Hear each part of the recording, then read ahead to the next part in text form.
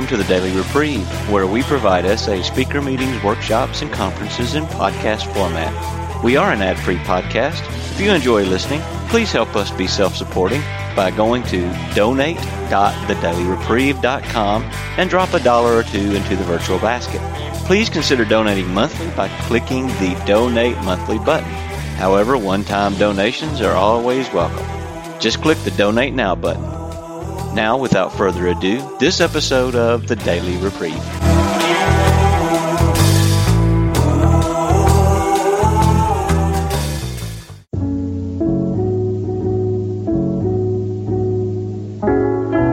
Hello and welcome to the Daily Reprieve podcast, where the sexaholic or sex addict can find experience, strength, and hope from those that have traveled this road ahead of us.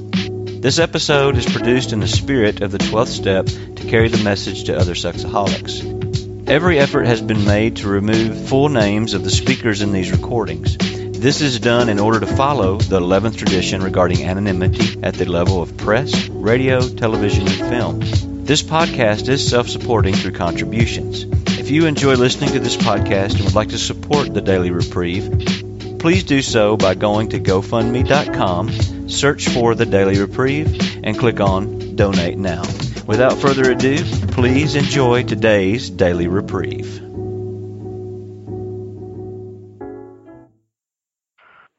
Okay, I believe I'm unmuted now. I'm a little nervous. I'm going to try to divide this up so that I get the experience, strength, and hope all within about 15 to 20 minutes. So I decided to start with experience, starting with my childhood. I'm the youngest of 6 children. I grew up in an LDS or Mormon family in Idaho, and I always looked back at my childhood and thought that in so many ways it was what people would consider this perfect, idyllic childhood out in the country, roaming the fields, climbing trees, and stuff like that, that I could never understand why I went in the directions that I did with my acting out and my rebellion. I started realizing, I started seeing things differently as I learned things in the last year or so. I forgot to say I am a grateful recovering sexaholic with a little bit over 10 months sobriety now. So being the youngest of 6, my parents always thought that I was kind of spoiled because my older brothers and sisters would always want to play with me. But as I asked more questions and looked back, during that period of time, I learned that my oldest brothers were having a lot of problems. It was in the late 60s, and they were basically hippies and into drugs and all of that. And one brother spent time in prison for evading the draft during the Vietnam War, and the other brother, oldest brother, spent time in prison for drug-related charges. My parents moved twice trying to change the environment, trying to help my oldest brothers. The brother just older than myself, my oldest brother is 20 years older than I am, so those were the 2 oldest brothers. The next brother, just older than myself, was a little bit less than 2 years old when I was born, so he was a toddler when I was an infant. And so I suspect what happened was my parents were so stressed, and in the pregnancy and in my early childhood, that I didn't bond with my parents the way that I should have, the way that it would have been healthy. I actually believe that I bonded with another brother who's 10 years older than myself more than I did with anyone else. So with that lack of healthy bonding, combined with an environment where my parents they were Depression-era kids, came from these pioneer backgrounds. My mom's family homesteaded in New Mexico, so she grew up out in the desert, scratching a living out in the desert. And so it was this very stoic, mental toughness, grit your teeth and move forward and don't let anything stop you from doing the things that need to be done kind of mentality. And so as I was growing up, I realize now, looking back at it, that I had an unhealthy level of independence, not because I was neglected or abused or anything, but just because I think the lack of bonding combined with that atmosphere made it so when I had challenges or when I had things that I had to figure out as a kid or an adolescent, it never even crossed my mind to go to my parents. I always loved animals. I always had lots of pets and would always be trying to rescue injured wild animals, and that also kind of set a pattern that ended up becoming dysfunctional later in my life. As a teenager, I was rebellious. I think I resented my parents when they tried to parent me because I didn't feel the bonding the way I should have, and I rebelled against them, and I also rebelled against my higher power that I would call God or my Heavenly Father. And I see a parallel between the way I rebelled against my parents and the way I rebelled against my faith and my higher power, where I was essentially trying to prove all of them wrong. My older brother, the one who's 10 years older than me, reminded me a few years ago that at one point I told him that I was trying to prove that wickedness could be happiness. And I first discovered pornography in magazines, laying on the side of the road when I'd be riding my bike around, pornographic magazines that people threw out the windows. I didn't really know what I was looking at. I learned a lot about sex from animals, just knowing about the biology of it. But I would see things in the magazines that I would be curious about. And as I reached puberty and really discovered masturbation, then I would hide the magazines. The thing that I found, though, even as a teenager, reading the letters, reading things, the fantasy, was something that always had more impact on me than any pictures, any of the visual stuff did. And I remember even back as early as 6 years old having the fantasies of the perfect relationship. And I remember reading, I think I was in first or second grade on the playground at school, and I had read something somewhere. I read everything I could get my hands on, and I had read something in some romance novel or something, even at that age.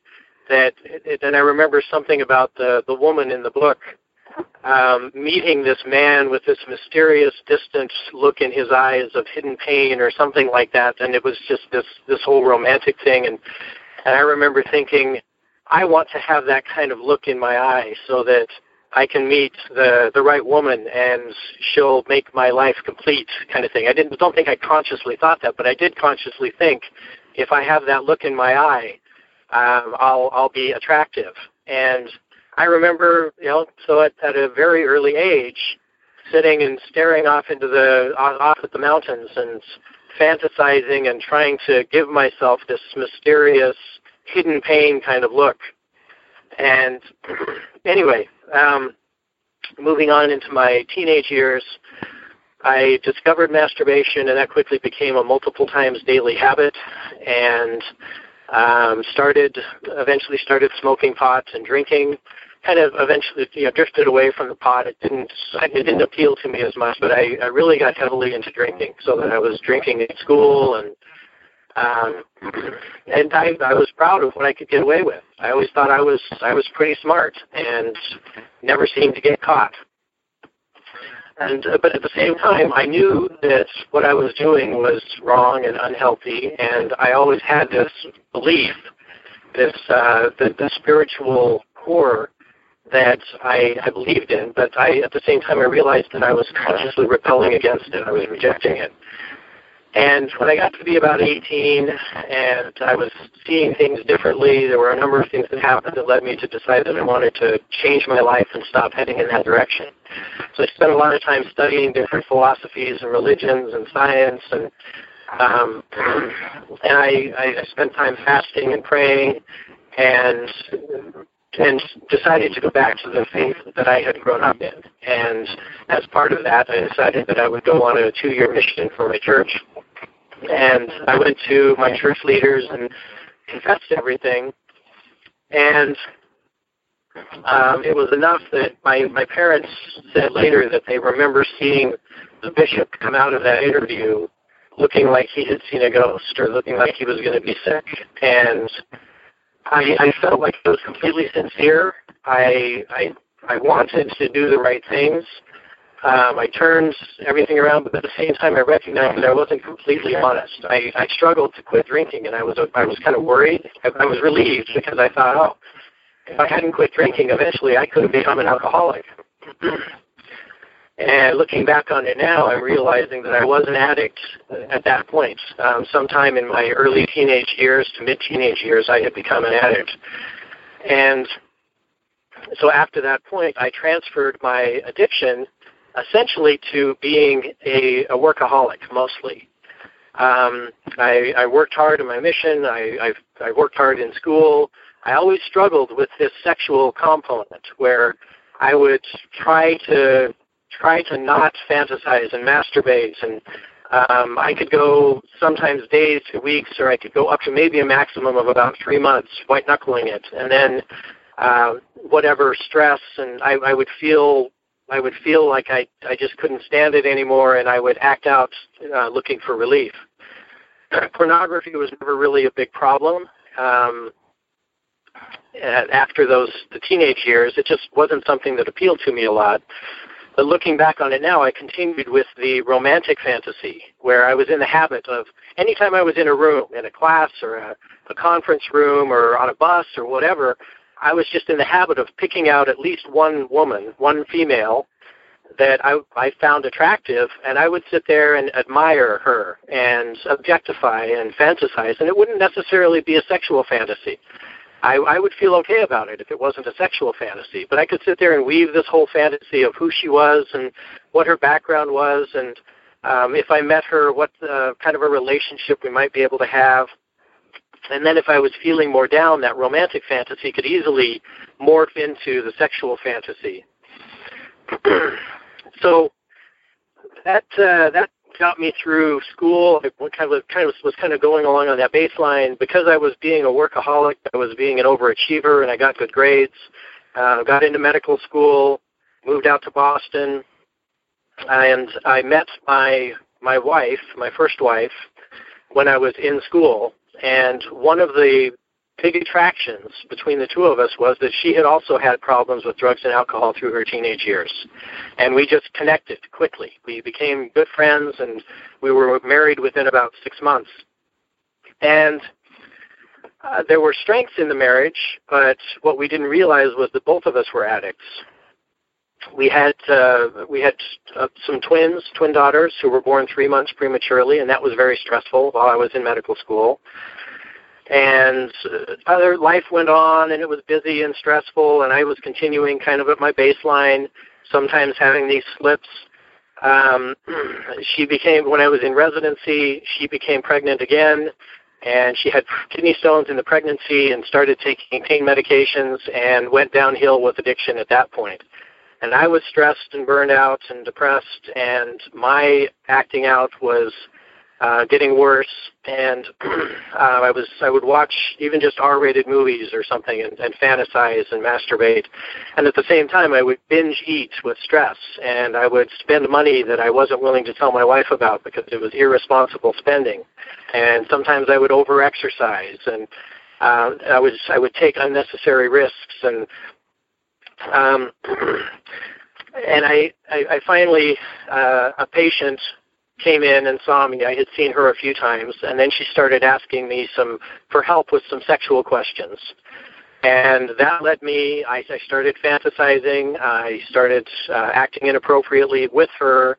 That led to a relationship where that became sexual. And after about 3 months, I was in that cycle where I would see her and we would act out, and I would feel horrible. I'd feel all the shame and guilt and say, I'm not going to do this anymore. And then 1 or 2 or 3 weeks later, I would hit a low point, and I just would feel like I just don't care anymore. And I would call her again. But after about 3 months, I ended it completely. That was about the same time as the birth of my son. And I was so ashamed. I thought I could never tell anyone about this. I just have to take care of it myself, and eventually maybe I could go and talk with my bishop and go through the whole repentance process. I made it about 3 months and realized I was having suicidal thoughts, and so I went to my bishop. And my wife was still active in her addiction, and that, my disclosure of my infidelity didn't help her with her addiction, and things went downhill from there. We struggled. She was in and out of the hospital. She was diagnosed with bipolar disorder. during that time, toward the end of that time, I was recognizing that I felt like I had this darkness inside of me that I had to keep hidden. That if I shared with other people, if other people saw, then they would be scared of me, that they would reject me. They would know that I wasn't the person that they thought I was on the surface. And I remember at one point my wife was, we were on the verge of divorce. All these things were happening. I was actually in the Air National Guard, and I had been deployed to Guam. And I remember not being able to sleep. I went down to the beach early one morning, and I was praying and just begging to have this box, this darkness. I imagined it as a black box inside my chest, and I was just begging to have this taken away. And I got this image in my mind of my Father in heaven, and he reached out and he took the box, and I felt this relief, and I was thinking, yes, you can take this from me. You can crush this. You can destroy this. You can free me from this. And instead, he took this box and he cradled it like a baby. And that hit me so hard at that time. I didn't understand it, but I knew that it was something important that I needed to remember and that I needed to try to figure out. And that didn't solve the problems. Things continued on. My wife and I were divorced. Eventually I remarried.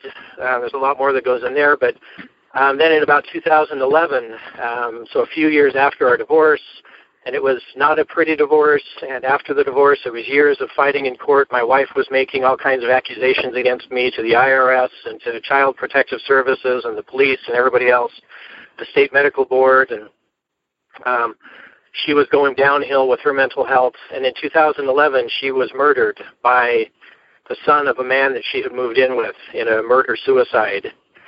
And after that, the whole thing was horrible, but we thought, okay, it's over. This is over. We can move on. And I recognized I was having nightmares. I recognized I had PTSD-type symptoms, but I thought, okay, this is mild, and the trauma's over, so it's okay. I can move on. It's going to be all right now. But as I tried to get back into work and my career and trying to be the kind of father and husband that I wanted to be, I just felt like something was broken, and I couldn't get on track. And I was struggling, and I started turning more to my bad habits, my acting out, whether it was spending, eating, including the sexual stuff. I started going online and looking at some more pornography and going out to some of the online hookup sites and things like that. And I just thought, no, I would never do this. I'm never going to meet someone. But then I started getting closer. I started talking with, corresponding with other women and wanting to meet them. And it scared me. And I just thought, this is crazy. This is stupid. And so then when the opportunity came up with another patient that I had known for many years, and she opened up to me and indicated that there was some interest there, and so I started engaging in a relationship with this second patient. That went on for about 3 months. It didn't rise to the level of, it was more of a romantic kind of relationship, but with sexual aspects. And then it ended after about 3 months, and we continued just socially, just being friends, acquaintances. I kept struggling. I felt like, okay, at that point I kind of gave up on myself, and I thought I can't seem to stop this. I can't seem to be getting better, so I just have to control it. And eventually, if I control it, then eventually I can open up to my bishop and I can get things figured out. But every time I tried to do that, it seemed like things would get a little bit worse. And I changed jobs, started working in another situation, again, doing the overwork, the eating, the spending, all of these things. And I got involved with the third patient. And this one was the most involved, the most quickly. And at the same time, I looked at it. I remember being in my office right after it started and kind of laughing to myself and thinking, here it is, another damsel in distress. I just can't stop. I can't help myself. And it was a combination where I felt like I was helping them, or I wanted to help them, but it was also sexual, and it was also the romantic fantasy. And I realized, at that point, I was self-destructing. I'd been having suicidal thoughts pretty much daily for about the last 4 years. I remember driving along in the car and imagining the steps in my mind of castrating myself, wondering if I could do that without passing out, but realizing that, my wife is going to notice if I castrate myself, and then I'm going to have to be honest about everything anyway. So of course I wouldn't do that. And, it wasn't the thought of the pain that stopped me from doing it. It was the thought of having to get open and honest about everything that stopped me from doing it. So eventually I just couldn't stand it anymore. I opened up to my wife and said, I'm really messed up. I've got some serious problems. You should probably just divorce me. And I said I need to be open with my boss, and I need to report myself to the state medical board. So I was open, and I went to my boss and they asked, and I admitted that I had been having suicidal thoughts, and so they put me under guard and sent me off to treatment. And I ended up being in treatment for 3 months. And at times have come very close to divorce, but my wife hasn't divorced me so far. Came back from treatment and holding myself accountable, went to the state medical board, or back up, when I was in treatment, I started going to the 12-step, the S programs, the 12-step programs. And there were some significant things that happened. The treatment was helpful, but the most significant things that happened while I was in treatment were the spiritual realizations. It took me a few weeks to recognize that it was an addictive pattern, that my lust was acting out in these 5 or 6 different areas, in risk and spending, in eating, in the codependency, love addiction, the fantasy, and the sexual stuff, the sexual acting out. And so I put together my plan looking at all of that and saying, okay, I have to surrender lust in all of these areas, and I have to recognize the warning signs in all of these areas, because I had just been substituting all these years and setting myself up for a relapse. Because I would feel like I had the sexual stuff under control, and so then I'd say, okay, now I'm going to start working on cleaning up my diet and getting healthier, and that would it would put me into withdrawal, and I would end up acting out again. So, plus I had other spiritual experiences where I realized in one of them, a spiritual advisor suggested that I pray and ask what my standing was before God.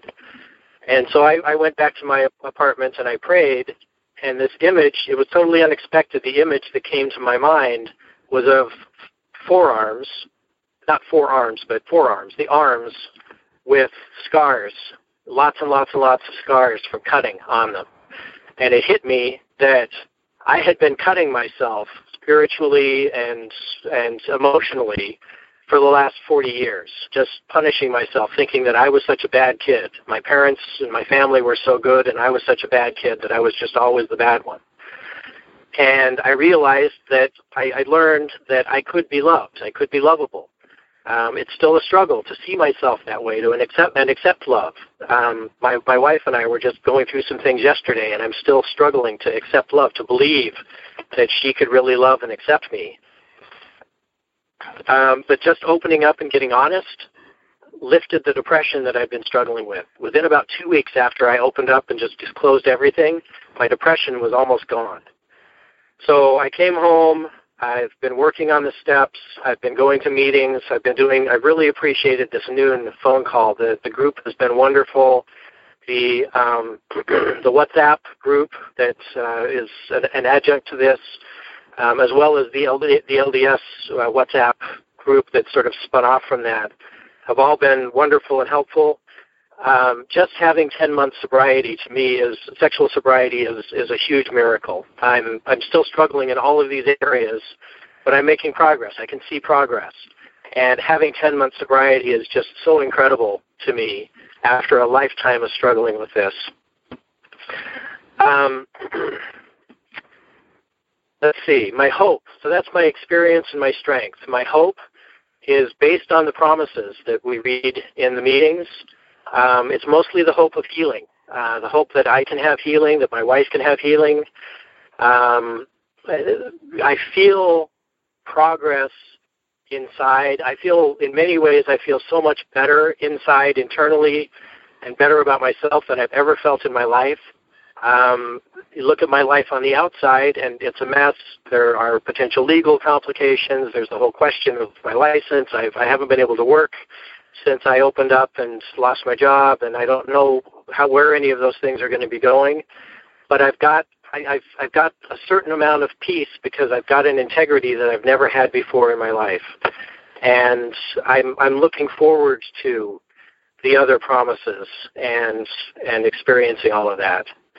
And I think that's pretty much it. So with that, I'll go ahead and pass back to the moderator. Thank you.